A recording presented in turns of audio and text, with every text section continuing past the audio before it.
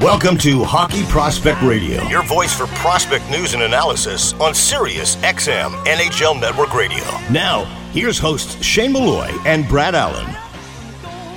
Welcome to Season 18, Episode 32, powered by Instat Hockey, offering the largest data and video library of players, teams, and leagues worldwide, and Junior Prospect Hockey League, Western Canada's newest developmental stream for student athletes looking to take their game and studies to the next level at juniorprospecthockeyleague.com. Russ Cohen will be riding shotgun with me this week, and we'll be discussing hockey operations topics with former NHL executive Frank Provenzano. Frank, thanks for coming on the show. We appreciate it. Always a pleasure. Well, we're going to get into a bunch of different topics. So let's start off with one that's really interesting to me, really based on what's happened over the last 5 to 6 years, and about analytics and the competitive advantage and how that's changing the world of hockey, especially at the NHL level. So from your perspective, what is modern analytics? And then how has it evolved from the time that you've seen it, 10, 15, 20 years ago to now? Yeah, I think, I started way back. I mean, my first job literally was taking the scouting reports from the Vancouver Canucks that were in a big file folder and putting them on a database, just to give you an idea, I guess, of how old I am. But, I think the term analytics for a long time or almost took on a bit of a negative connotation because there was a perception that it was taking all the subjective or experience-based viewpoints of, sort of quote-unquote hockey people and minimizing them and just making it a pure numbers-based evaluation, which I think we've gotten away from over the last 3-4 years, let's say. And the truth of the matter is we've always been doing analytics in hockey and in sports, because as soon as you record any statistical data and then look to it as some sort of reference point, that is in fact analytics. So the first time they measured a goal and who passed to him as an assist, that was in effect the first analytics, I guess. And we now have the ability with, adding computing power and mathematical algorithms to data capture to just increase that universe. So, I think really it started in hockey with saying, okay, well, we know who's on the ice. Where is the scoring object, and where are the players relative to it? And I think when I think of modern analytics, especially in terms of my tenure in front offices when I started in the 90s to when I left in 2013, that was really the biggest change, is saying where, not just what happened in terms of who scored, but then what happened prior to who scored is kind of where modern analytics has started to evolve. And I still think we're at the front end of it. Frank, one of the biggest things that gets talked about is the eye test. We all talk about it. We're all there watching. And I wonder, how do you integrate the data into that? And that's kind of where the conflict has been. It's a great question, because historically and still now, you have, the quote-unquote hockey guy who populates the majority of the scouting positions in NHL teams, and for that matter, the majority of management positions in NHL teams.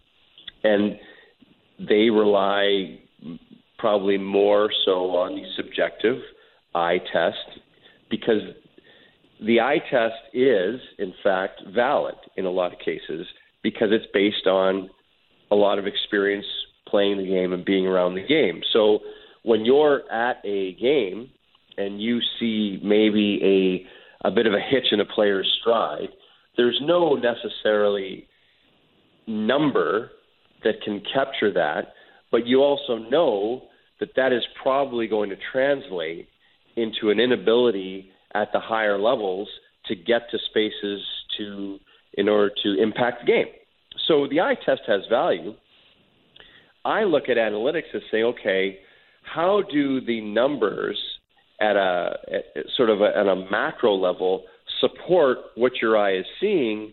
And then on the flip side, how do I use raw data and filter it through whatever things that we filter through to determine what we think is important as a group or what I think is important as an evaluator, to also strain out the bias of the eye test? Because there's value in the eye test in terms of integrating past experience and a lifetime experience in the game.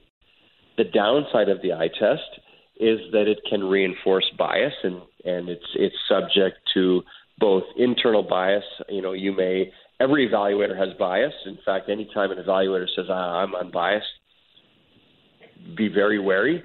And there's also, recency bias, in that the eye test is a little more overweighted to what you've recently seen. You're listening to Hockey Prospect Radio on Sirius XM NHL Network Radio and the TSN Radio Network.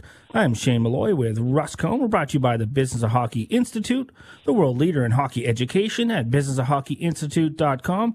We're discussing the NHL hockey operations with Frank Provenzano, former NHL executive and contributor to The Athletic and the TSN Radio Network. And Frank, one of the other interesting topics within analytics and competitive advantage is managing change. Competitive advantage today is tomorrow's standard operating procedure. So from your perspective, how is that evolving? And is it first to market wins at this point in time? Well, I just think that I believe your greatest skill as a manager or even as a coach going forward, not just in hockey, but in professional sports, your greatest skill is going to be the ability to manage and adapt to change as quickly as possible and stitch it into how you do business. And so, it might be a first mover advantage in the sense of a pure first mover advantage. The early adopter gets the worm, but provided that early adoption is in fact the competitive advantage. I think of Billy Dean and the Oakland Athletics, and he's been sort of seen as the pioneer in adopting kind of the analytics approach to running his baseball team.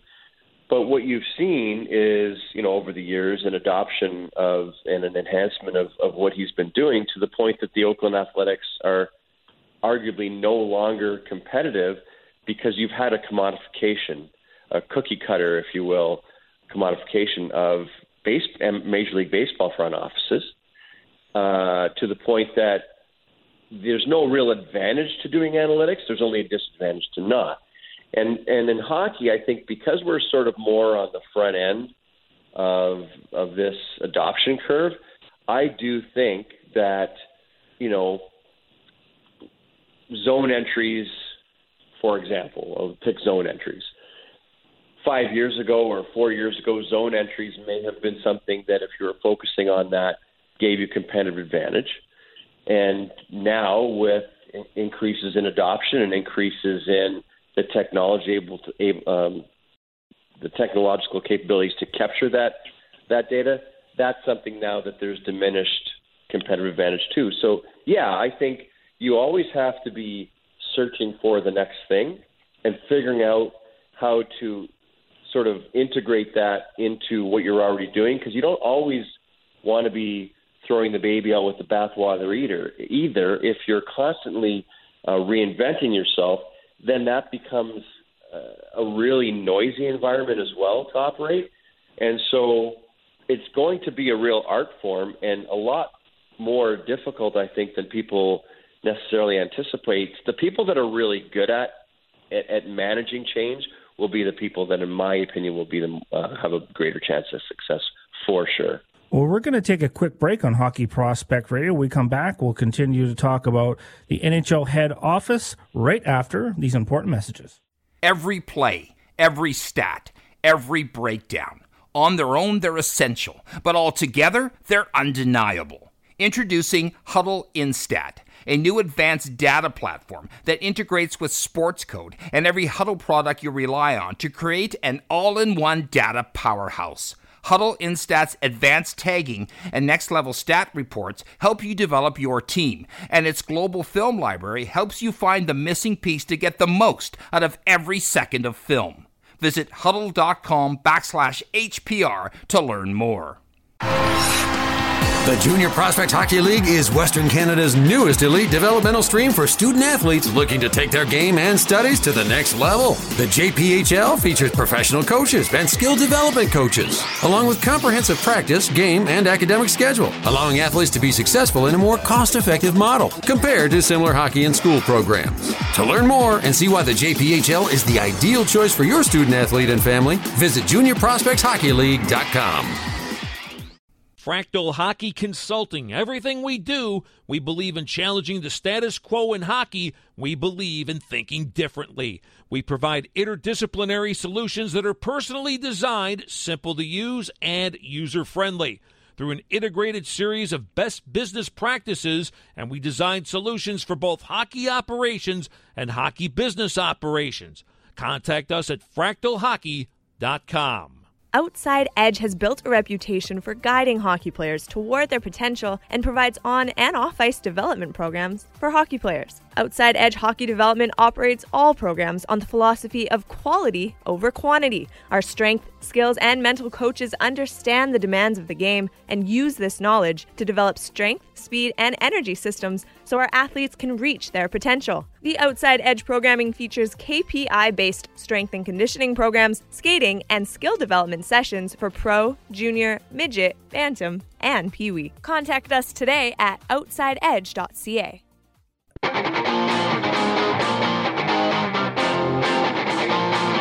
You're listening to Hockey Prospect Radio on Sirius XM NHL Network Radio. Here's Shane Malloy and Brad Allen.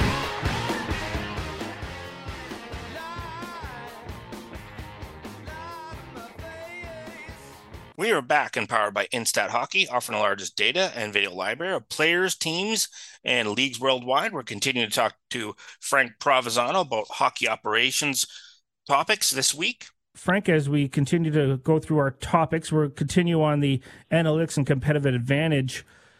I want to get your thoughts on where you think analytics is headed, because there's been so much that's come out in the last 5 years especially. And so what's the next step? Is there that integration of behavioral economics? Is there, psychological and sociological issues thrown into there as well? Because at this point, it's about, the player development equation of it is the real fascinating part. Yeah, and I think, again, we're just at the front end and just scratching the surface of analytics, if you will, in hockey. Hockey and football, in my opinion, are the two most difficult sports to quantify analytically and capture numerically what's actually going on the field of play. Hockey, because it's so fast, because the scoring object is small and is actually, it's relatively difficult to determine where it is and where it is relative to possession. And the players are jumping on and off the ice during play, which is relatively unique. So I think, if you look at analytics and the analytical question, it's what happened, why did it happen, how do I make that happen? And those are basically the three questions that if you solve that third question, how do I make that happen, then you can start to game plan and strategize around sort of predictive behavior. I think in the NHL, we're just getting around the question of what happened.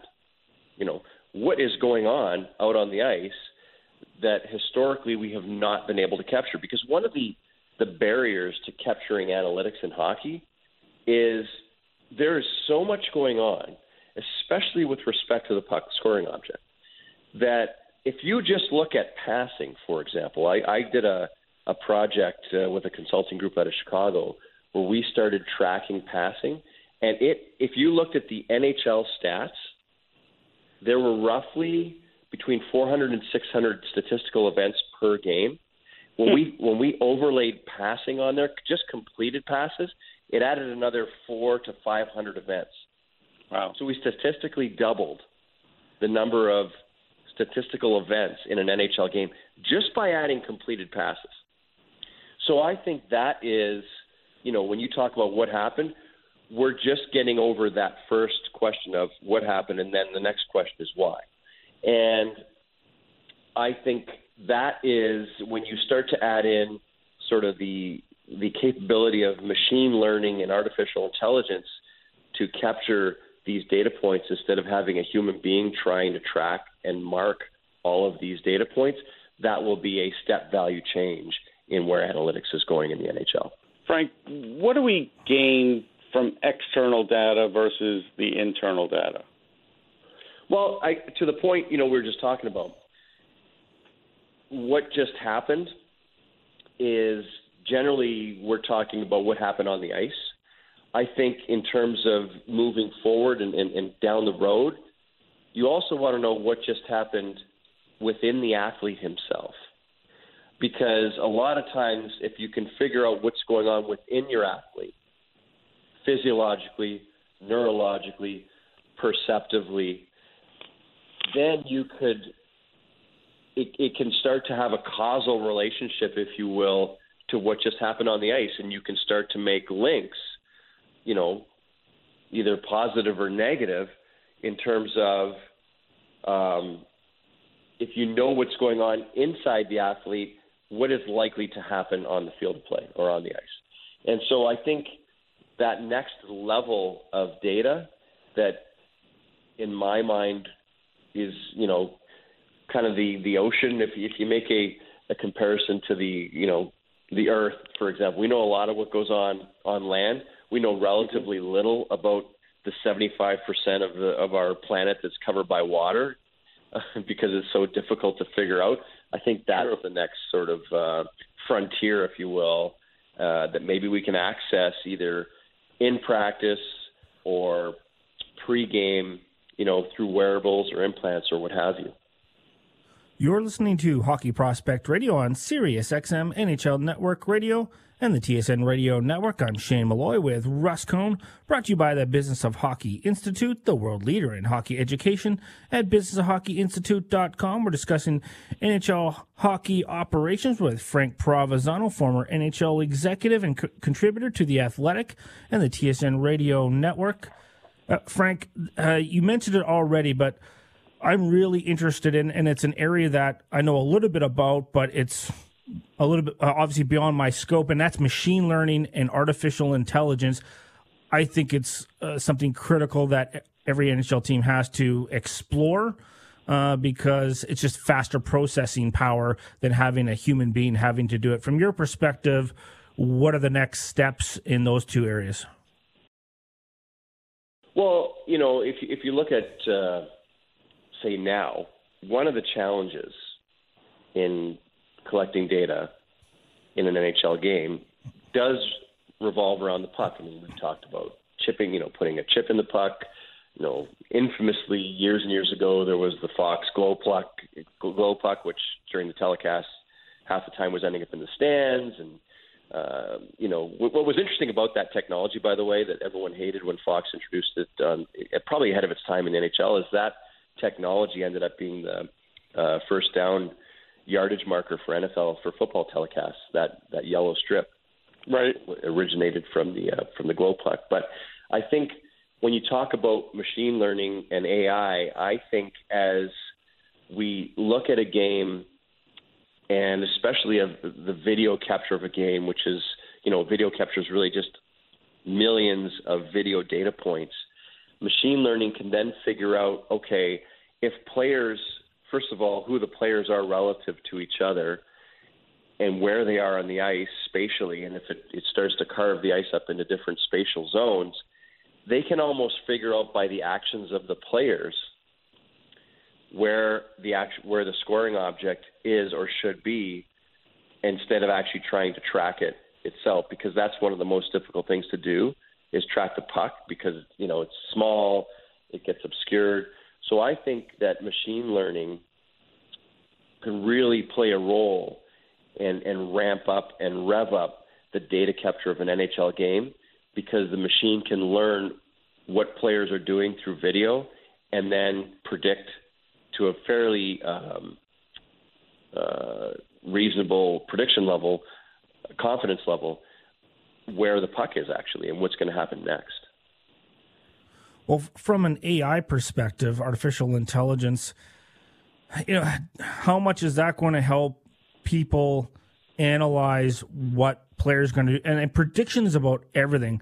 And maybe it's not necessarily as important maybe at the NHL level, but I think at the prospect level, and discussions we have with people in evaluation, is because you're trying to predict a 17, 18-year-old kid into a 23, 24-year-old man, and then what plays does he make are NHL transferable? And I mean this by taking what guys do at the NHL level successfully and almost mapping over top of other players and seeing that do the plays that they do at the junior level, college level, or if they play in Europe, do the largest percentage of the players, is that NHL transferable? Yeah, and that's really the sort of premise of AI in terms of the benefit in predictive power is AI can process raw data quicker and less and more dispassionately than human beings can. I mean, that's the real value and part of the scary part, I guess, if you're a dystopian part of AI, is that it just can, it can process massive amounts of raw metadata in a way that human beings couldn't even contemplate. And so I think that, we're doing a much better job of capturing the data that's going on in an NHL game. But to your point, we're still overly reliant, in my opinion, on eyeball tests for making these very difficult projections on, 5, 6, 7, 8-year projections on teenagers in terms of where they're going to be performance-wise in an NHL environment. And I think if we can start to get sort of that metadata earlier into the pipeline on these younger players, we can start to come up with some at least basic projection metrics on where they might end up that we can at least use as a filter. Because you've covered the draft a long time. The miss rate is much higher than the hit rate on drafted players in the NHL because it's an inherently difficult thing. Absolutely. Well, we're going to take a quick break on Hockey Prospect Radio. We'll come back. We'll continue to talk about NHL hockey operations right after these important messages. Every play, every stat, every breakdown.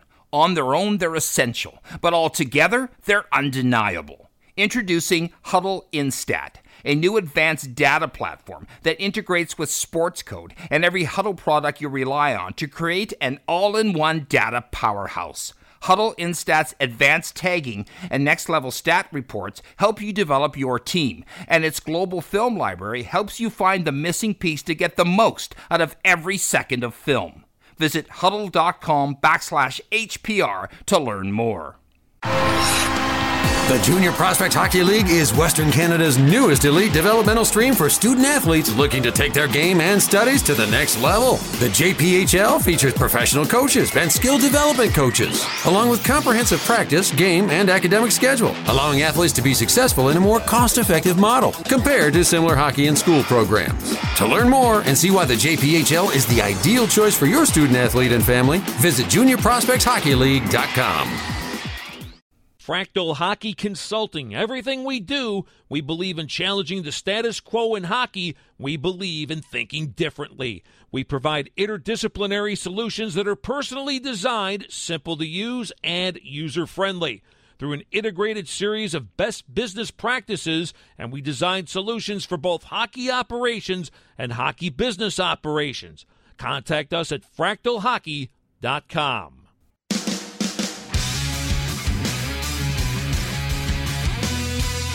Welcome back to Hockey Prospect Radio. Here's Shane Malloy and Brad Allen.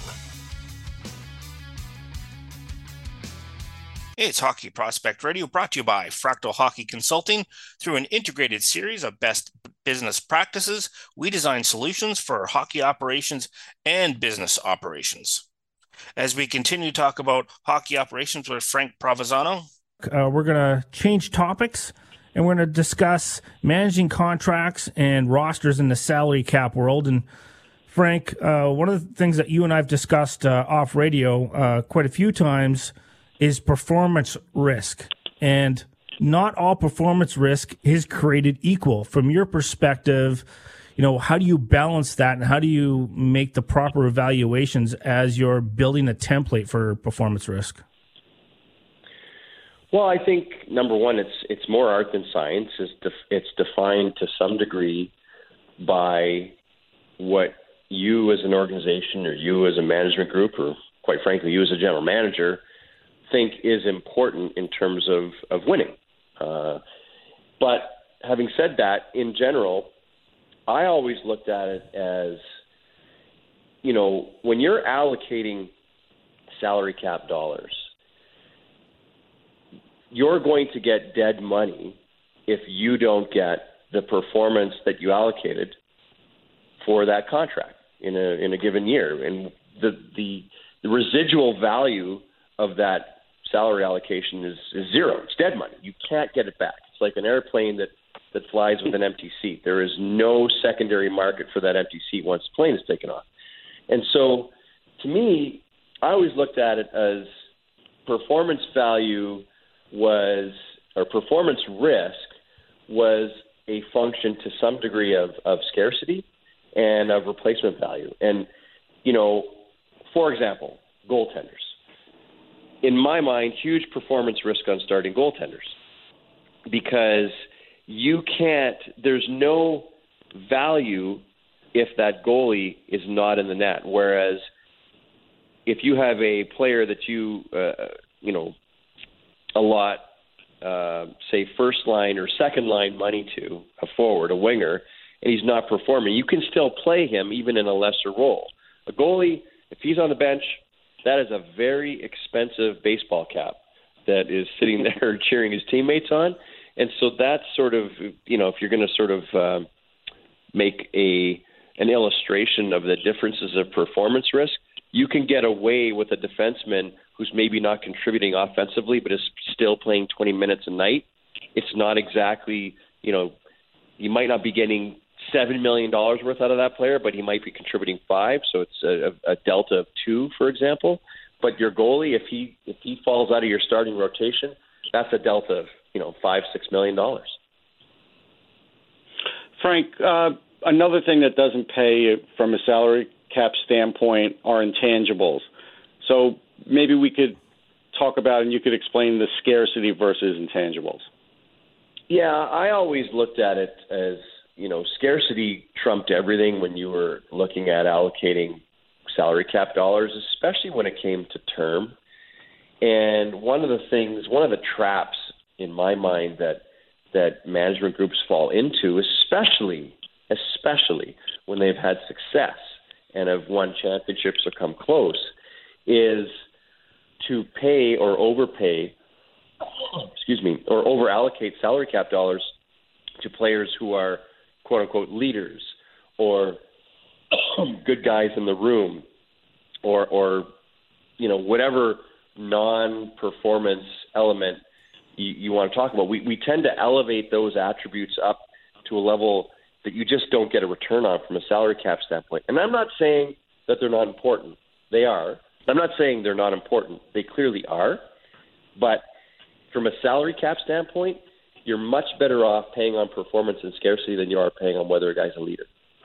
You're listening to Hockey Prospect Radio on Sirius XM NHL Network Radio and the TSN Radio Network. I am Shane Malloy with Russ Cohen. We're brought to you by the Business of Hockey Institute, the world leader in hockey education at businessofhockeyinstitute.com. And we're talking about managing contracts and rosters in the salary cap world, which has been a massive change comparative to what has happened, obviously pre-cap and now post-cap, and how people manage. One of the things I really find interesting, Frank, from, this perspective of the salary cap is, the 1 year too early rule. And, we've seen this happen in other organizations of paying guys a little bit too early. For example, coming out of entry-level contracts, and you didn't have to do that, but you felt that guy could be a young core, and you took away a year of having that player under an entry-level contract and allowing you to maximize an opportunity. We look to the Toronto Maple Leafs. They have an opportunity next year because they still have some guys under entry level, and people are talking about paying the young guys this summer. And my question is, the 1 year too early rule, like how dangerous can that be to an organization feeling they have to reward a guy perhaps maybe earlier than they should? Well, I think you hit the nail on the head, and that is, you typically look at your war room board and you think, oh my gosh, we got to lock this guy up because what if he leaves and there's that hole there on your roster? And what you often don't discuss if you lock those players in is who are you blocking out? What are the opportunity costs that you may be putting yourself into by locking that player up or by paying them too early? And I always looked, one of the things I always found interesting or tried to educate myself is looked at not only what teams in the NHL were doing, but what teams in other sports were doing. And to me, the New England Patriots are a great sort of model for the 1 year too early rule, where the only constant in that regime has been Bill Belichick, the owner Robert Kraft, and Tom Brady. It seems like everyone else has been a moving part. And I always felt it was your job as a management group not to fall in love with players and to get rid of players 1 year too early instead of 1 year too late. Because if you're 1 year too late, and this is less a focus on signing young players too early and more a focus on managing assets and getting them out the door. If you're 1 year too late, it's probably too late, period. And so I always thought, let's get rid of assets a year too early. And that was my philosophy. You weren't always good at it, and made a lot of mistakes ourselves. But I feel if you follow that sort of rule of law, it decreases the chances that you're just going to get stuck with assets that either have dead money risk attached to them or that you simply can't move and block some of these young players that you're talking about. The NHL is becoming a younger and younger league. And one of the worst things you can do is get old and block your younger players from the opportunities that they can provide and give you performance at a lower dollar. You look at a situation where you sign a guy out of, maybe he does a bridge contract and you sign him out and you sign him until he, say, a 5 or 6 year deal, and you get him till he's 28. Knowing that guys start to diminish depending on the style of player they are at age 30, 31. Knowing that you have his contract ends at 28 and he's a popular player, you're probably going to have to re-sign him again unless there's like some circumstances. Now you're pushing a player into a multi-year deal into his like early to mid 30s, which becomes, that's where that dead money comes into play, and you can't get rid of them because of age and cap. Is there some benefit of looking at a player and saying, okay, we're going to give you an 8-year deal and have you out at 30? So then we can make it like a rational decision and not get stuck. We can legitimately move away from that player at 30 in comparative where I don't think we can move away from that player at 28. Yeah, I mean, you look at sort of the contract life cycle of a player versus the performance life cycle of a player. And your contract life cycle is entry level, bridge, maybe, performance, and then what I call sunset contracts. If you overshoot that performance piece, you're paying a player performance money during the sunset years, and that's where you run into problems. And so I do think now it's hard. It's more, let me rephrase this. It's less likely with the NHL getting younger that you're going to get that peak performance post 30, 31 than you were even 3-4 years ago. And it's more likely now that players are coming into the league at 18, 19, 20 and making impactful NHL contributions to the point now where your young core, a team now with a young core, it's not 25, 26, 24, 25, 26. Young cores now are 22, 23, 24. So everything has shifted down 2 to 3 years. So I guess I agree with you. Yeah, like I'd rather have a player who's finishing, we're paying his performance premium through his late 20s into 30 and then making the sunset decision at that time. We're going to take a quick break on Hockey Prospect Radio. We come back. We'll continue to talk about the NHL hockey operations right after these important messages. Every play, every stat, every breakdown. On their own, they're essential, but altogether, they're undeniable. Introducing Huddle Instat, a new advanced data platform that integrates with Sports Code and every Huddle product you rely on to create an all-in-one data powerhouse. Huddle Instat's advanced tagging and next-level stat reports help you develop your team, and its global film library helps you find the missing piece to get the most out of every second of film. Visit huddle.com/HPR to learn more. The Junior Prospect Hockey League is Western Canada's newest elite developmental stream for student athletes looking to take their game and studies to the next level. The JPHL features professional coaches and skill development coaches, along with comprehensive practice, game, and academic schedule, allowing athletes to be successful in a more cost-effective model compared to similar hockey and school programs. To learn more and see why the JPHL is the ideal choice for your student athlete and family, visit juniorprospectshockeyleague.com. Fractal Hockey Consulting. Everything we do, we believe in challenging the status quo in hockey. We believe in thinking differently. We provide interdisciplinary solutions that are personally designed, simple to use, and user-friendly. Through an integrated series of best business practices, and we design solutions for both hockey operations and hockey business operations. Contact us at fractalhockey.com.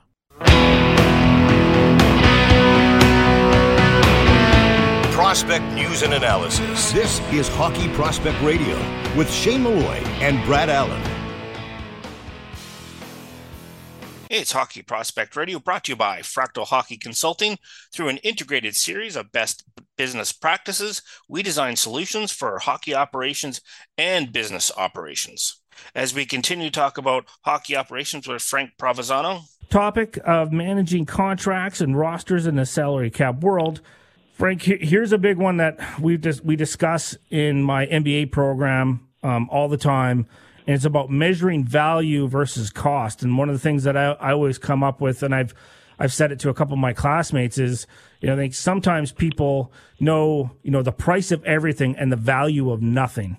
How do you measure value versus cost in a salary cap world? In the NHL? Well, it relates to all those things that we've been talking about: scarcity. What you value internally as an evaluation group. But that is the essence of the art of managing your roster, is figuring out what is valuable relative to cost. Because the one thing is the cost.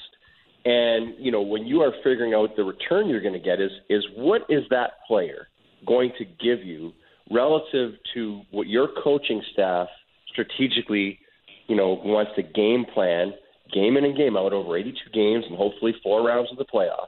Does that player fit into that mix of the soup that they're making to give you what you need, and that has value? And then how many other players can give you that same performance, and what do they cost? And really, that's the essence of it. Ideally, you find the lowest cost alternative at that performance number to plug in there to give yourself the maximum flexibility going forward to go and get the next player that your coach needs. Because these allocations, these needs aren't static. They're dynamic needs. They change continuously. Your coach is always coming up to you and saying, this guy can't play, I need this, or we're weak here. And you're constantly, as a group, as a hockey operations group, going back and forth and assessing your team and saying, okay, we're stronger than we thought here, we're a little weaker here, whatever it may be, on the blue line, up front, penalty kill, power play, in net. And then you're constantly going out and looking to enhance your weaknesses and maintain your strengths. And so the way you do that as the person in charge of doing contracts or allocating contracts is making sure, to the best of your ability, that you're getting those players that give you that value at the lowest cost possible. Frank, how dangerous are traditional roster definitions like, hey, I need a fourth line full of like energy guys and grease. Like, is that something where it just doesn't pay off anymore in today's NHL? I really don't think it does. And I think, especially in a salary cap world, I did a little exercise where I just looked at going into this season, sort of the median salary allocations of NHL teams. Because, you could argue that a particular NHL GM doesn't know what he's doing, but if you take the collective wisdom of the 30, I didn't include Vegas because that was such a special, team construction, which turns out is pretty good team construction. But if you took the collective wisdom of the 30 NHL GMs as a whole, you say, okay, they're allocating dollars relatively efficiently. And if you look at the median salaries of these, the way that NHL GMs have allocated dollars going into this year, it actually breaks down differently than, first line, second line, third line, or top pair. And it actually breaks down. NHL GMs have allocated salaries on the basis that I found as a primary attack group. So your top line gets allocated salary differently than the next six forwards, for example. Mm-hmm.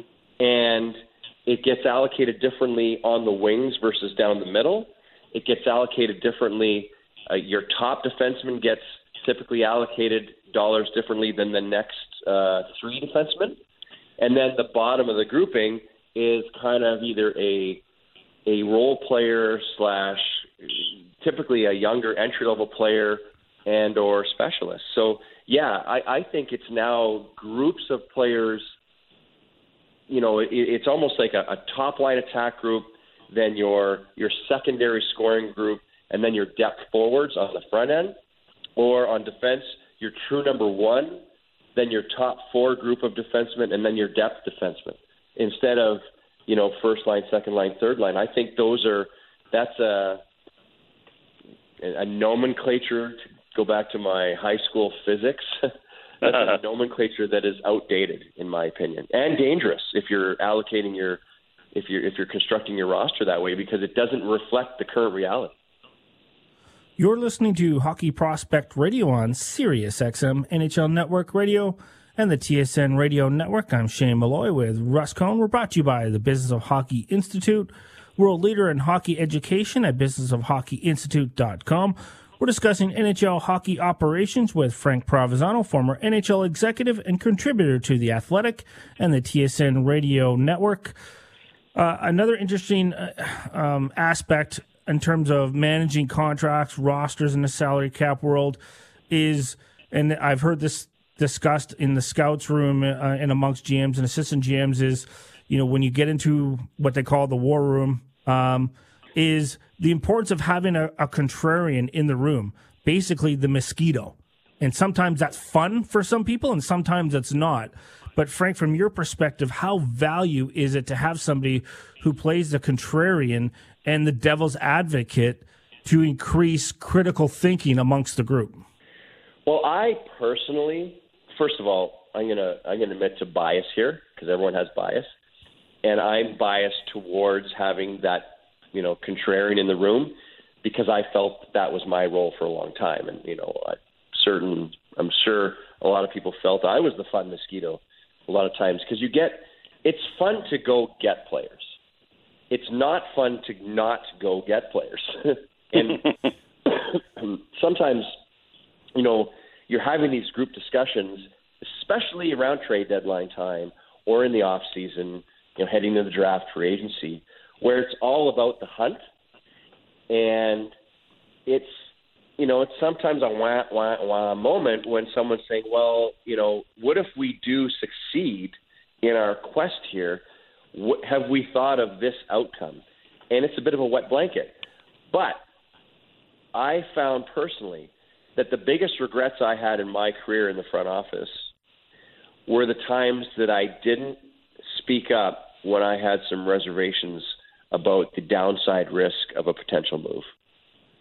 Is that just a matter inside the room of, do people recognize that who is the contrarian, and does a good manager, a good general manager, understand the value of that, and can that cause good friction and bad friction amongst the conversations when you're talking to not only amateur scouts but the pro scouts as well? Yes, I mean, absolutely, and that is something that the effectiveness of the contrarian and the fun mosquito, in my opinion, relies primarily on two people. Number one, the general manager, to give the contrarian, whether it's a contract guy or now a lot of times the contrarian that's sitting at the table is the analytics guy, for example, is to give them a proper voice and a proper forum to express their viewpoint, even if it might be in opposition to what the group is doing. And then the second person that really makes that relationship function efficiently is the contrarian himself. He has to recognize that he gives his opinion, and once he gives his opinion, he also needs to recognize where it falls within the group decision-making process, because where it breaks down is when they just don't back off. And you can keep pounding the table, and then if you keep pounding the table, you're firing bullets in your gun that maybe you shouldn't as the contrarian. Knowing when to pick your spots. Yeah. I mean, there comes a point where it's like, okay, we get it. You don't like this. You don't like this player, but when you walk out of the room, everyone's got to be in lockstep. And that really is the skill of the general manager. And I think it's going to be interesting, you've seen, particularly in the last 5 years, you've seen the NHL sort of open its doors to some degree, varying degrees, to these people that were, a lot of these analytics types that were sort of working in the shadows in their own little communities, and now they're in the tent. And what's going to be interesting in this first wave, or through this first wave of sort of acceptance, is how many of them will be able to understand that their viewpoints are not always absolute. You may have a viewpoint that's overweighted towards a numerical capture, but understand that not everything can be captured numerically. So are some of the things, whether maybe you're a heavy Corsi guy, but are some of the things that you believe as truths, once you get inside the tent and hear some of the other viewpoints, does your confidence level get shaken a little bit? Fair enough. Absolutely. And how do you adapt? Yes. We're going to take a quick break on Hockey Prospect Radio. When we come back, we'll continue to talk about NHL hockey operations right after these important messages. Every play, every stat, every breakdown. On their own, they're essential, but altogether, they're undeniable. Introducing Huddle Instat, a new advanced data platform that integrates with sports code and every Huddle product you rely on to create an all-in-one data powerhouse. Huddle Instat's advanced tagging and next-level stat reports help you develop your team, and its global film library helps you find the missing piece to get the most out of every second of film. Visit huddle.com/HPR to learn more. The Junior Prospect Hockey League is Western Canada's newest elite developmental stream for student athletes looking to take their game and studies to the next level. The JPHL features professional coaches and skill development coaches, along with comprehensive practice, game, and academic schedule, allowing athletes to be successful in a more cost-effective model compared to similar hockey and school programs. To learn more and see why the JPHL is the ideal choice for your student athlete and family, visit juniorprospectshockeyleague.com. Fractal Hockey Consulting. Everything we do, we believe in challenging the status quo in hockey. We believe in thinking differently. We provide interdisciplinary solutions that are personally designed, simple to use, and user-friendly. Through an integrated series of best business practices, and we design solutions for both hockey operations and hockey business operations. Contact us at fractalhockey.com.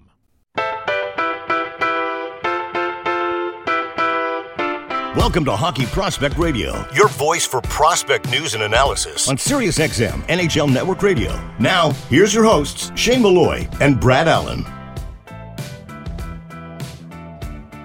This is Hour 2 in Junior Prospect Hockey League, Western Canada's newest developmental stream for student athletes looking to take their game and studies to another level at juniorprospecthockeyleague.com. We're speaking with Frank Provenzano. As we were going to change topics and talk about emerging trends in player evaluation, which I find fascinating because it's an ongoing process, I think, of learning how to evaluate players. I've been at it for over a decade, and there are times when I go to the rink, I'm like, what the hell am I watching here? And you have to reset yourself and go back in there again. Frank, a couple things come to mind is, bridging the divide, stitching the analyst into the decision-making equation when you're doing player evaluation, because I have, there's a bunch of different tools that I use, and trying to stitch that all in together to make a puzzle piece is sometimes a very challenging thing because you're trying to weight the value of each one of those tools because not everything is weighted evenly or has the same level of value. Yeah, I totally agree with that. I mean, if you look at emerging trends in evaluation, which is what this segment is about, I think the first step in that is we have so much more information and information tools now at our disposal when it comes to trying to figure out if a player is going to be an NHL player, number one, and then number two, what type of NHL player he's going to be and how he's going to contribute, that it's hard to sort of the next stage in that is sorting this whole mess out. And we touched on it briefly in the previous segment. But how do you stitch that voice in the room who is coming at this from an entirely different viewpoint than traditional hockey people have? And how do you stitch it in and make it meaningful and make it difference-making and enhance the eye test? We talked about the eye test. Enhance that eye test. Give them better clarity. When you had your kid's microscope set, and you had the different settings, 1 time, 2 time, 3 time, how do you put it on 10 times magnification, that eye test, instead of 1 time, is really what we're talking about. And that's step number one in terms of going forward, is just figuring out how to make sense of all this new data. Frank, how do you decide what data is usable to capture from non-NHL leagues? Like, if it's the SHL or the KHL or the Czech League, or how do you figure out if those numbers are good based on there's so many different variables? Ice size, is one league more physical than the other, all those different variables? Well, we talked about, the stages of data analytics, what happened, why did it happen, how do I make that happen? And we're relatively recently into what happened, getting a handle on what happened at the NHL level. And the next step, in my opinion, and this is where, you start to shift from making NHL player decisions versus making NHL draft decisions, or NHL player acquisition decisions, if you will, is figuring out and getting the data from non-NHL leagues, answering the question, what just happened, on a rink that's not an NHL rink. And so, one of the things I think that offers great promise there is the ability to take video and start to use some of these machine learning tools and predictive tools to figure out what's happening from a game that's not an NHL game, but, for example, an American Hockey League game or a major junior game. The video quality now is good enough where you can start feeding that video metadata into your filters and start parsing out or teasing out some of the predictive things that you would for NHL players out of these non-NHL leagues. Okay, Frank, I agree with that. There's also that part where, like, we've seen in junior hockey rinks, and you've seen it where the shot clocks are erratic. Guys get phantom second assists. That's a big issue with collecting data. The one thing I was thinking of, is it possible that you'll have a scout at the rink doing the eyeball test and hiring almost like a team of guys to go wander around and collect their own video at the rink in terms of player ISOs and things like that, just to make sure that, because when you follow the camera around, it only shows half of the rink, or if you're lucky, a third of the rink, and you don't know what's going on. I need to know if the guy on the back check is going to the proper location and taking the right angles at the right speed. And sometimes video just doesn't capture any of that. For me, I always like to take the sort of conventional wisdom and put it in a bottle and shake it around and turn it upside down and see what falls out, because that's sometimes what falls out is where the competitive advantage lies, in taking things that aren't being done and sort of turning it on its head. And so your question really is, what is scouting? And the traditional scouting model, to your point, is you fly someone or they drive to a game, in Moose Jaw, and they go and they watch warm-up and they get the lines. And then whenever the player that they're focusing on, or maybe there's 3 or 4 players are on the ice, they're watching what they're doing. And then a lot of the times with 5 minutes left in the game, they leave. And maybe scouting, that's probably, when we look back on this, let's say 50 years from now, not 5, but 50, are we going to look back at this moment in time and say, wow, was that ever inefficient? Because scouting at that point will be, we have some sort of mobile device where we just go and we capture the whole game on video, and then we go back to our we feed that into a central computer or the cloud or whatever it happens to be at that time, and then that downloads each player's ISO to us, and then we make our evaluations. We actually scout the game post-fact. I don't know, but I think your question is less about what we're doing now than what is scouting now and what is it going to be. Because my opinion is scouting right now is still very traditional and actually very inefficient. You're listening to Hockey Prospect Radio on Sirius XM, NHL Network Radio, and the TSN Radio Network. I'm Shane Malloy with Russ Cohen. We're powered by Upper Deck, your source of e-cards found at upperdeckepack.com. We're discussing the NHL hockey operations with Frank Provenzano, former NHL executive and contributor to The Athletic and the TSN Radio Network. And this is where it comes down to is automation. Frank, the next question is using algorithms to replace the head count. What's the value of that moving forward? Replacing head count is maybe the wrong term to use, because people then equate that with, well, you're just going to have a bunch of computers making decisions about human beings and human performance, and that doesn't work. And I think maybe the better way to phrase that is using algorithms to shift head count, to shift the way that you apply your human personnel, and away from just the visual recording of the event. Instead of sending a scout to watch a game, that you have a way to sort of watch the games and get the relevant information that you need, using not people, but using machine learning, computers, and then having that same head count interpreting this data instead of collecting it. Because right now, we're heavy into evaluators as data collectors, right? They go to individual games. They watch the game, which is really data collection, and then they file a scouting report, which is interpretation. But if you look at time spent, how much of that is actually on collection? Probably 90% of it, right? So can we shift that? Because the real value is interpretation and prediction. The low value piece of that is collection. Anyone can sit there and watch a game. It's what do you make of watching that game? So can we apply the computing power or AI or whatever you have into the collection piece and then shift our head count to the interpretation and prediction of it? Well, we're going to take a quick break on Hockey Prospect Radio. We'll be back right after these important messages.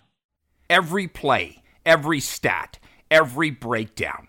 On their own, they're essential, but altogether, they're undeniable. Introducing Huddle Instat, a new advanced data platform that integrates with sports code and every Huddle product you rely on to create an all-in-one data powerhouse. Huddle Instat's advanced tagging and next-level stat reports help you develop your team, and its global film library helps you find the missing piece to get the most out of every second of film. Visit huddle.com/HPR to learn more. The Junior Prospect Hockey League is Western Canada's newest elite developmental stream for student athletes looking to take their game and studies to the next level. The JPHL features professional coaches and skill development coaches, along with comprehensive practice, game, and academic schedule, allowing athletes to be successful in a more cost-effective model compared to similar hockey and school programs. To learn more and see why the JPHL is the ideal choice for your student athlete and family, visit juniorprospectshockeyleague.com. Fractal Hockey Consulting. Everything we do, we believe in challenging the status quo in hockey. We believe in thinking differently. We provide interdisciplinary solutions that are personally designed, simple to use, and user-friendly. Through an integrated series of best business practices, and we design solutions for both hockey operations and hockey business operations. Contact us at fractalhockey.com. Outside Edge has built a reputation for guiding hockey players toward their potential and provides on and off-ice development programs for hockey players. Outside Edge Hockey Development operates all programs on the philosophy of quality over quantity. Our strength, skills, and mental coaches understand the demands of the game and use this knowledge to develop strength, speed, and energy systems so our athletes can reach their potential. The Outside Edge programming features KPI-based strength and conditioning programs, skating, and skill development sessions for pro, junior, midget, bantam, and peewee. Contact us today at outsideedge.ca. You're listening to Hockey Prospect Radio on Sirius XM NHL Network Radio. Here's Shane Malloy and Brad Allen. It's Hockey Prospect Radio and Junior Prospect Hockey League with Western Canada's newest developmental stream for student athletes looking to take their game and studies to another level at juniorprospecthockeyleague.com. We're continuing to talk to Frank Provenzano about hockey operations.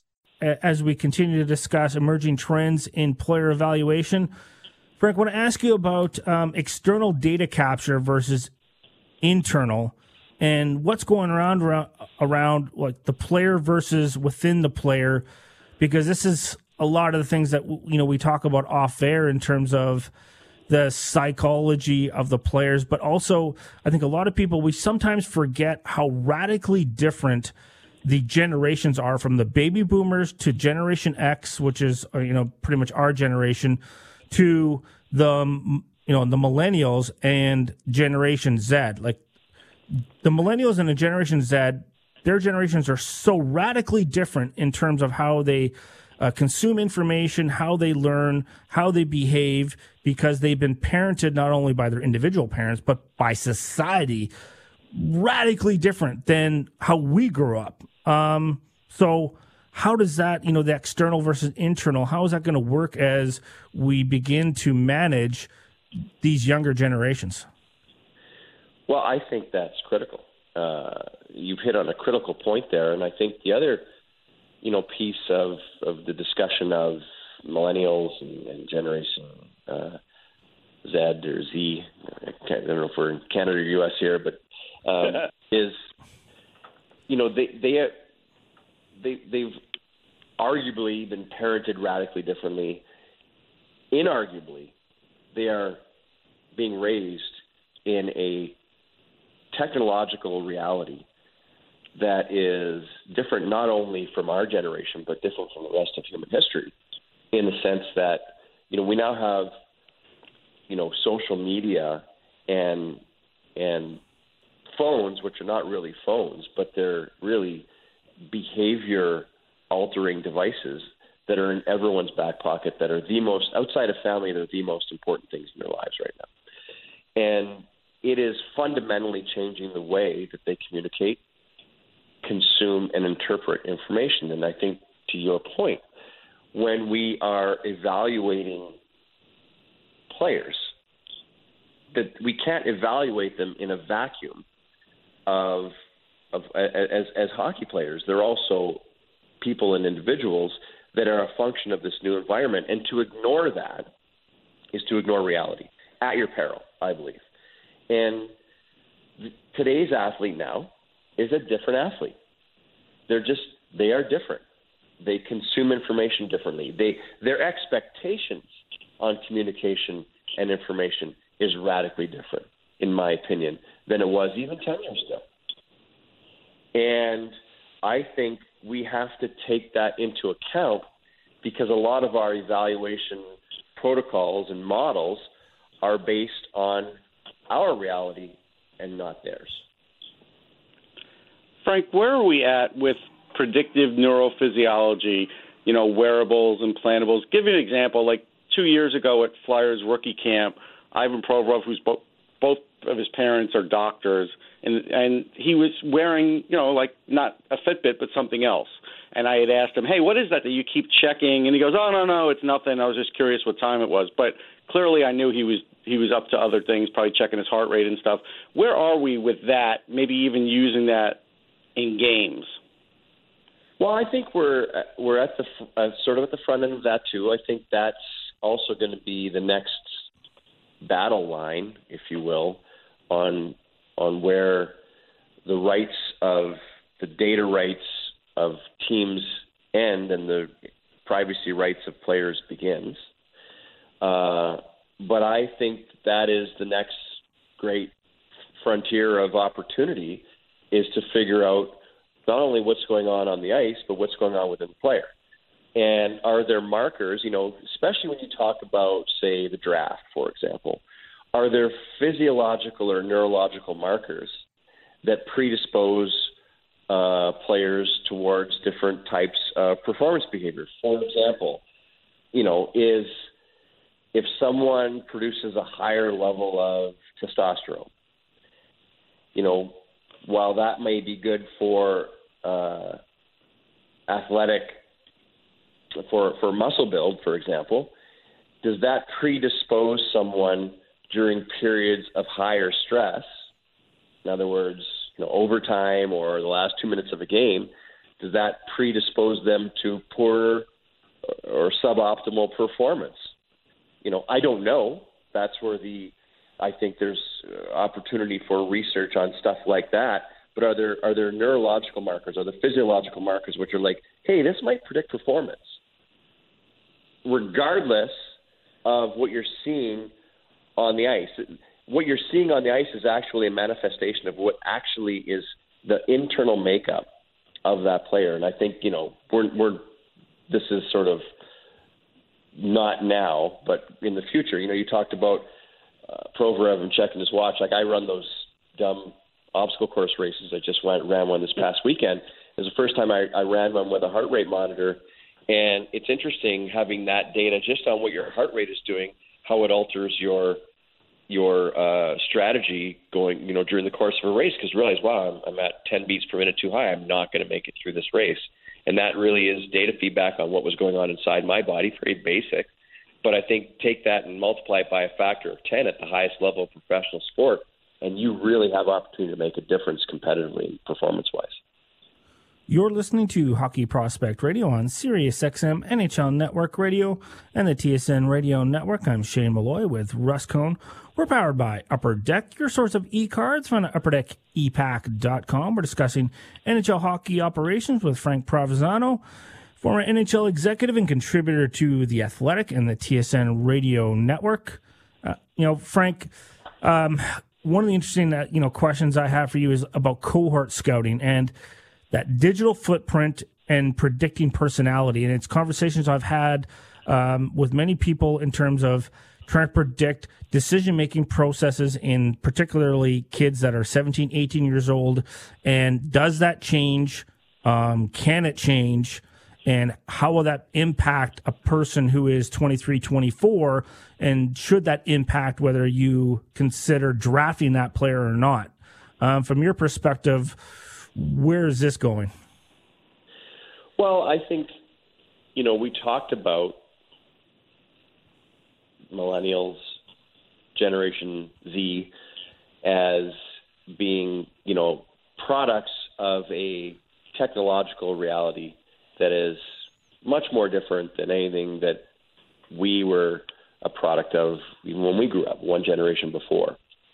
And I think this is a topic that's very topical right now, at least in the United States, as it relates to the last election, for example, because you had a firm, Cambridge Analytica, that it appears was able, by using a Facebook survey, it was able to predict voting behavior, not just of the people, potential voting behavior, not just of the people that took the survey, but of the people that they were in their sphere, their footprint digitally, in this case on Facebook. So just think about that and take that example and start thinking of applications, not necessarily using Cambridge Analytica because they're, it's a little bit controversial, but that premise and saying we now have digital footprints of people that we are scouting as 16, 17, 18-year-olds. This is the first time we've ever had digital footprints that go back almost their entire lives, or, from the point that they were 8, 9, 10 years old. This is the first crop of the generation of players that we have this sort of non-hockey but data footprint that we can start to maybe analyze both from them and from the people that they hang out with, and start to make predictive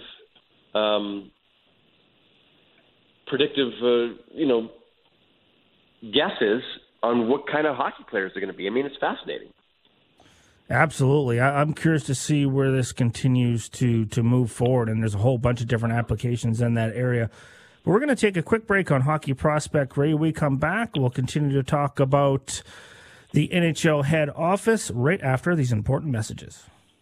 Every play, every stat, every breakdown. On their own, they're essential, but altogether, they're undeniable. Introducing Huddle Instat, a new advanced data platform that integrates with Sports Code and every Huddle product you rely on to create an all-in-one data powerhouse. Huddle Instat's advanced tagging and next-level stat reports help you develop your team, and its global film library helps you find the missing piece to get the most out of every second of film.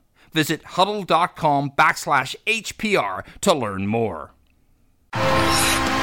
The Junior Prospect Hockey League is Western Canada's newest elite developmental stream for student athletes looking to take their game and studies to the next level. The JPHL features professional coaches and skill development coaches, along with comprehensive practice, game, and academic schedule, allowing athletes to be successful in a more cost-effective model compared to similar hockey and school programs. To learn more and see why the JPHL is the ideal choice for your student athlete and family, visit juniorprospectshockeyleague.com.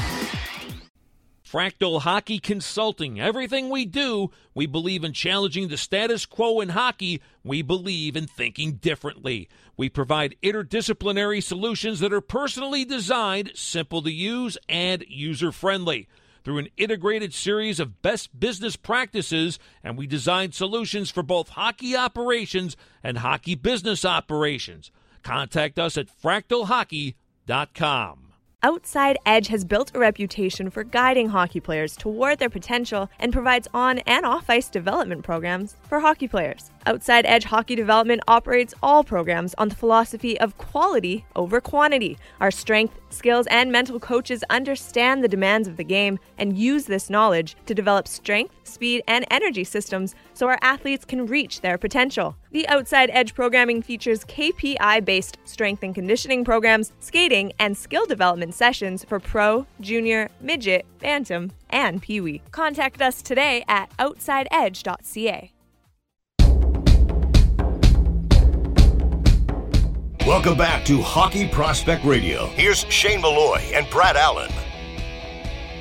This is Hockey Prospect Radio and Outside Edge player development for an on- and off-ice training featuring KPI-based conditioning programs at outsideedge.ca. We're continuing to talk to Frank Provenzano about hockey operations. Frank, let's talk about some sports management career advice and just sports management in general, because I think it's one of the first times because of the internet and the ability to change how you educate yourself for a potential front office position. I know it's difficult. Like, it's hard for people to envision themselves being an NHL coach, but it might be easier for people to envision themselves to work within an NHL head office in a variety of capacities. There's many roads that lead to Rome, as they say. So could you sort of start us off on how you ended up in the NHL head office? Because I'm always fascinated by how people ended up getting there.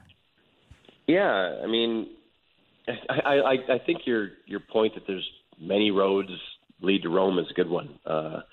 And I also agree with you that, people, your average person, probably less likely that they'll end up running an NHL bench than they would running an NHL team. Although the NHL still does lag behind the other professional leagues, in my opinion, in embracing non-hockey people to run their organizations. If you look at, Major League Baseball and the NBA, for example, they have NBA types or non-player types running their teams. It's less so in hockey. I think that is changing, and I do agree that I get a lot of people that reach out to me that say, hey, can you help me, or can you give me any advice on I'd love to work in an NHL front office someday. And I think, my example was kind of a good one, because I almost fell into a 17-year career despite myself. I was out in Vancouver doing my MBA. I did my undergraduate. I played varsity hockey at Queen's University in Kingston, Ontario, and I did a degree there in sports science. And I applied out to the MBA program at Simon Fraser because in my last year, here's the planning that went into my career. I applied to Simon Fraser because in my last year at Queen's, I tried skiing and I really liked it. And I thought it'd be fun to go to Vancouver and ski. Priorities. And I thought my parents wouldn't go for me being a ski bum, so I applied to the MBA program there. And that's kind of how I ended up in Vancouver. And then towards the end of my MBA program, I was like going to, the career nights and stuff, and it was, banks and investment companies. It just seemed really boring. And so I thought it would be cool to get an internship with the NHL team there.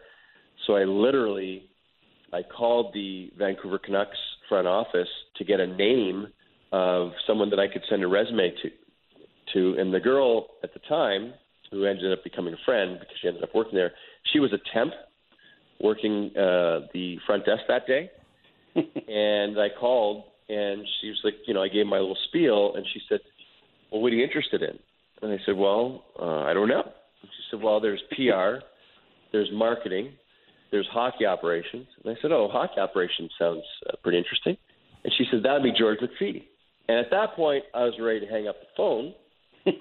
And she was like, well, probably being a temp, she's like, well, I'll put you through. And she put me through, and George picked up the phone. Wow. That's pretty good. I think that the biggest message that I have for people in terms of trying to map a pathway out to a job in pro sports, because let's be honest, it's a closed system. It's a real small, you're talking about a labor market that's tiny. It's geographically dispersed. There's only one team, in a city, in 31 cities right now. It's a tough path. It's a tough road to navigate, and a lot of people fail. But I think number one is, just almost like you almost have to think of yourself as your own little hockey startup, if you will, and you got to dream big. And in this case, I just call the Canucks. I got lucky, but you have to be prepared when you get lucky and you get an opportunity to exploit it. And I really had nothing prepared to say to George McPhee, but I gave him my little spiel. And it must have been good. Yeah, he told me, he said, hey, come on in and talk to me on Monday, literally. And I was like, well, I'm going camping. Can I come in the following Monday? Which was a dumb thing to say, but for some reason he seemed okay with it. So I went camping, and then this is how, naive I was, I guess, at the time. But I went in and talked to him, and I didn't realize at the time, but back in 1994, NHL front offices were much smaller entities, and NHL teams were much smaller entities than they are now. And Dave Nonis was on the business side with the Canucks, but he wanted to get on the hockey operations side, so he was on the side doing this project. I had referenced earlier maybe that, my first job was sort of digitizing or putting into electronic data format their scouting reports. And Dave Nonis had started that project, and they didn't have anyone. When he left to go to the NHL league office with Brian Burke, they didn't have anyone to do it. And so they needed someone to continue that process, and that was me. And that's how I started. And so, you do need an opportunity, and once you get an opportunity, exploit it. And then the other, thing that I learned along the way is you do need an advocate. And in this case, I started with Mike Penny down in the scouting department there. George put me there. And then I just, I went in there every day. I was doing my thesis for my MBA, so I just did all night hours there. And I continued to work, and when the NHL lockout of 94, 95 was it, I believe, ended at Christmas time, and I happened to graduate, they hired me. I started in the scouting department, and that first summer, George the Canucks had two salary arbitrations, one with Joseph Baranek, I believe, and maybe the other with Russ Courtnall. But my memory's getting foggy there. And so I just asked George, I said, hey, I have an MBA, I have an interest in this kind of stuff. Do you mind if I help you with the research? And he said, sure. And so I started helping him with the research on it and preparing for the salary arbitrations, to the point where, over my 3 years there, I started doing more contract prep and contract research for George, in addition to the scouting stuff I was doing for Mike. And when George got the GM job in Washington, he took me along with him. And it literally started. That whole journey, and then to Washington, becoming the assistant GM there, and then moving to Dallas, that whole journey literally started with a cold call to the Vancouver Canucks front office and a temp answering the phone. Oh, that's one. There is a tiny bit of luck in that, but a lot of it is based on perseverance and not being afraid to ask and talk to people. I find that's the biggest issue a lot of people have, is they look to like a CEO or to a general manager or somebody who's high up, and they think they don't have time to talk, or they won't bother to talk to you. And I found every general manager, assistant GM in the NHL, they're more than happy to talk to somebody who's fired up and passionate, and is just looking for a little bit of advice of what direction to go in, and somebody who's going to be honest with them. It's generally all the middle management people that are so busy, and the top guys end up having a little bit more time to talk to, just the kid on the street. Yeah, and I always felt too, like, everyone started out as a kid on the street. Maybe not if you're a general manager and you play in the league, I guess, and have 1,000 games under your belt. But other than that, like, everyone was that kid on the street at some point. And I always felt like if I can give someone just a little, nugget that helps them get a foot in the door and get their own story started, and because sports is a business where people do grow up dreaming about being in that industry. And, I also try and be honest with them and say, here's the realities of the industry that you're dreaming about. There's the glorious, glamorous parts of it. Here's some of the downsides that you need to consider before you commit, your career to it, because there are some costs that come along with it and some realities. But if I can help someone write their own story, that's a real gratifying thing for me, And the truth is, professional sports, it's a young man's game, and everyone's got a shelf life, and you're going to get in at some point. There's the 3 stages to your career, right? Who is Frank Provenzano? Actually, there's 4 stages. Who is Frank Provenzano? We got to get a guy like Frank Provenzano. We got to get Frank Provenzano, and who is Frank Provenzano? So Fair enough. And on that note, we're going to take a quick break on Hockey Prospect Radio, and we'll be back right after these important messages. Every play, every stat, every breakdown. On their own, they're essential, but altogether, they're undeniable. Introducing Huddle Instat, a new advanced data platform that integrates with sports code and every Huddle product you rely on to create an all-in-one data powerhouse. Huddle Instat's advanced tagging and next-level stat reports help you develop your team, and its global film library helps you find the missing piece to get the most out of every second of film. Visit huddle.com/HPR to learn more.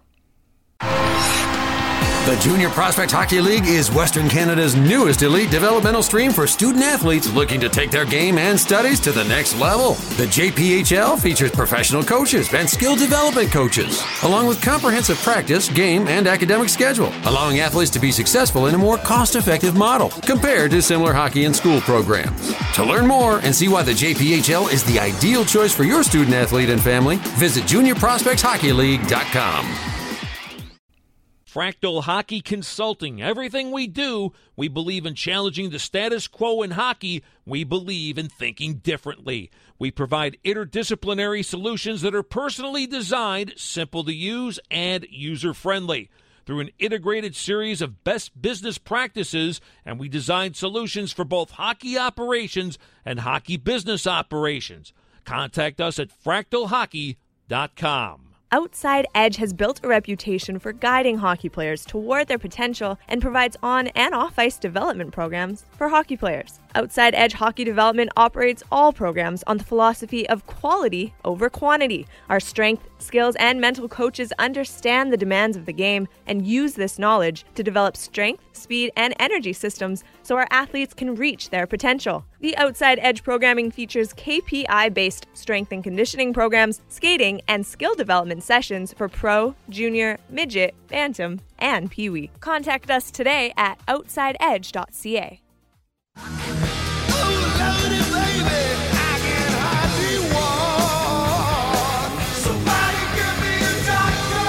Prospect news and analysis. This is Hockey Prospect Radio with Shane Malloy and Brad Allen. This is Hockey Prospect Radio and Outside Edge player development for an on- and off-ice training featuring KPI-based conditioning programs at outsideedge.ca.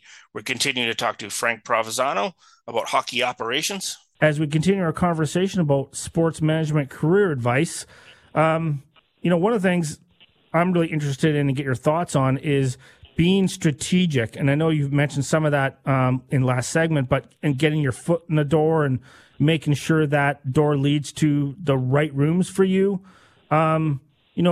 Elaborate more on that specifically, because obviously you got through a certain way, but then as an NHL executive of being an assistant GM, you got to see that happen from the other side of watching other people come through, not only make good decisions strategically, but then making poor decisions as well.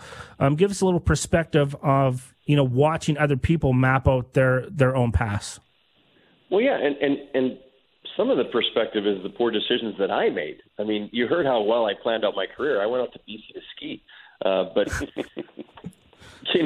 I think what I've seen in my years and what I tell people now, who are trying to get into the business is you have to be strategic in the sense that, like, let's say your passion is analytics, for example, because we talked a lot about analytics. Get in with a team that really believes in analytics as opposed to this checking the analytics box, because there are still a good number, in my opinion, of NHL teams who, they hire an analytics guy and like, okay, we do analytics because they've hired one guy or two guys. Right. But do they really believe in analytics? Do they really integrate it? Do you really have a voice, or you just have an office? Because there's a difference. Or, maybe is it better? Sometimes people who want to get into sports, they take a job with a major professional team, but in sales, for example, versus a job with a minor league team where it's less glamorous, it's less profile, but you are getting way more experience because you are a jack of all trades and you are wearing many, many hats versus just trying to push tickets. Because the truth is, if your goal is one day to work in an NHL hockey operations front office, you're not that much closer to that goal working in that same team's ticket department than you are working outside of that team, because it's still a pretty wide gulf that you have to jump. And, there's so many typically people, when they think of sports, they get into the sales and then they get into selling tickets, because that's the biggest doorway into an entry-level job in sports. But you also have to measure to where do you ultimately want to be. And if you ultimately want to be in a hockey operations office, that may not be the best pathway to go. That's a great point. How often should somebody self-evaluate, Frank? Like, is it often? What's the time frame for that, and how important is it? I think it's constant. You have to constantly self-evaluate, and that's one of the biggest traps I've seen people fall into when they get a job in sports. Is they get complacent. They're in sports. It's cool. You typically get into sports when you're younger and you're single, and it's fun. It's a fun lifestyle. They're very flat organizations. They've become a little more layered over the years, but they're still flat, where there's not many chiefs and a lot of Indians, and you are part of that sort of strata where when you get in, there's a lot of energy, there's a lot of youthful energy. The games are fun, they're high profile after the games. You go out with a lot of your coworkers, and it's a fun environment. And so it's very easy to let one season, one game bleed into the next, 1 week into the next, regular season into playoffs, into off season, into training camp, and that cycle just goes on. You turn around and you're 3 years down the road. And I saw so many people over my time. I just had coffee with someone the other day where they're like, I just feel like I'm stuck, and the truth is they are. And I think you always have to reevaluate, where do I want to be? And 5 years from now, where do I want to be? And what am I doing today that's going to get me there? Because if 1 year bleeds into the next, and you're still doing the same thing, you're not getting closer to your goal. And it's not okay, because for some people that is okay. But if your ultimate goal is to be, at a level higher, the teams aren't sitting there, or your manager, the GM's not sitting there thinking, oh, boy, I hope Frank Provenzano feels like he's really getting down his career path here. So I got to make sure that I'm giving him job responsibilities that make him feel fulfilled. No, the general manager's thinking, I got to find a center, for our power play. That's what's consuming his day. You're listening to Hockey Prospect Radio on Sirius XM NHL Network Radio and the TSN Radio Network. I'm Shane Malloy with Russ Cohen. We're powered by Upper Deck, your source of e-cards. Find upperdeckepack.com. We're discussing NHL hockey operations with Frank Provenzano, and a former NHL executive, contributor to The Athletic and the TSN Radio Network. One of the other things I think is really critically important is understanding the culture of the organization that you could potentially going into. Because if you don't find a way to align your goals within the culture of the organization, you're probably not going to achieve the things that you want to. And picking your boss is, I think, more important. I don't know what your perspective is than anything else. Is who's going to be your boss, and how are they going to be able to help you move forward? Absolutely, 100% agree. And, depending on how high up your boss is, who's your boss's boss? Because, that's going to impact you a lot as well. And how, quite frankly, how stable they are. Because, you only get so many chances in sports, because it is a small, closed labor market, to grab that brass ring. And if you reach for it and you miss, or if you reach for it and you grab it, but the horse you're sitting on, it falls off the carousel, you might be done. You might be one and done. And so I really think you hit on a critical point, and that is, what is the culture of the organization that you're going into, and how do you fit into it?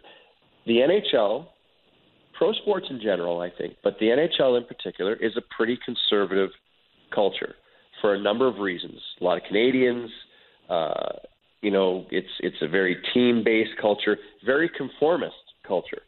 So a lot of the things that we've talked about over the course of the segments that we've talked about, in terms of where are things going, really, we failed to really talk about how a lot of those will run into problems of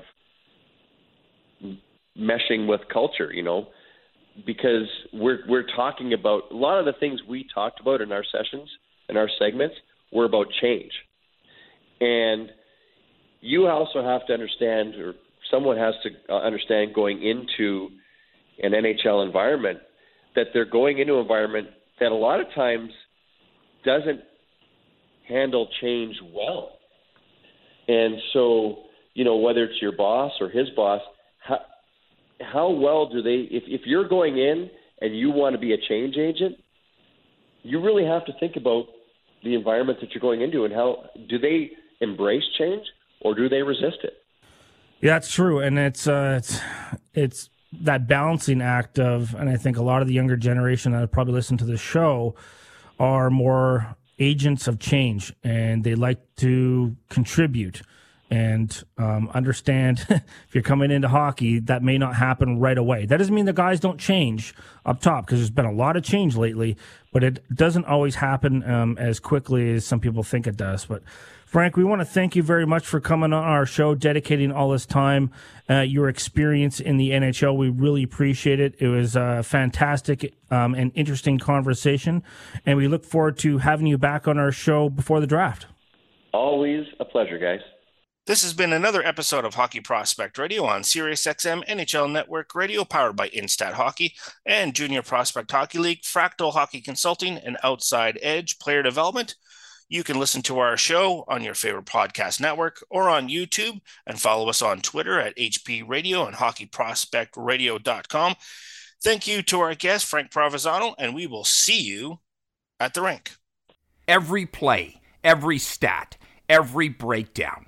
On their own, they're essential, but altogether, they're undeniable. Introducing Huddle Instat, a new advanced data platform that integrates with sports code and every Huddle product you rely on to create an all-in-one data powerhouse. Huddle Instat's advanced tagging and next-level stat reports help you develop your team, and its global film library helps you find the missing piece to get the most out of every second of film.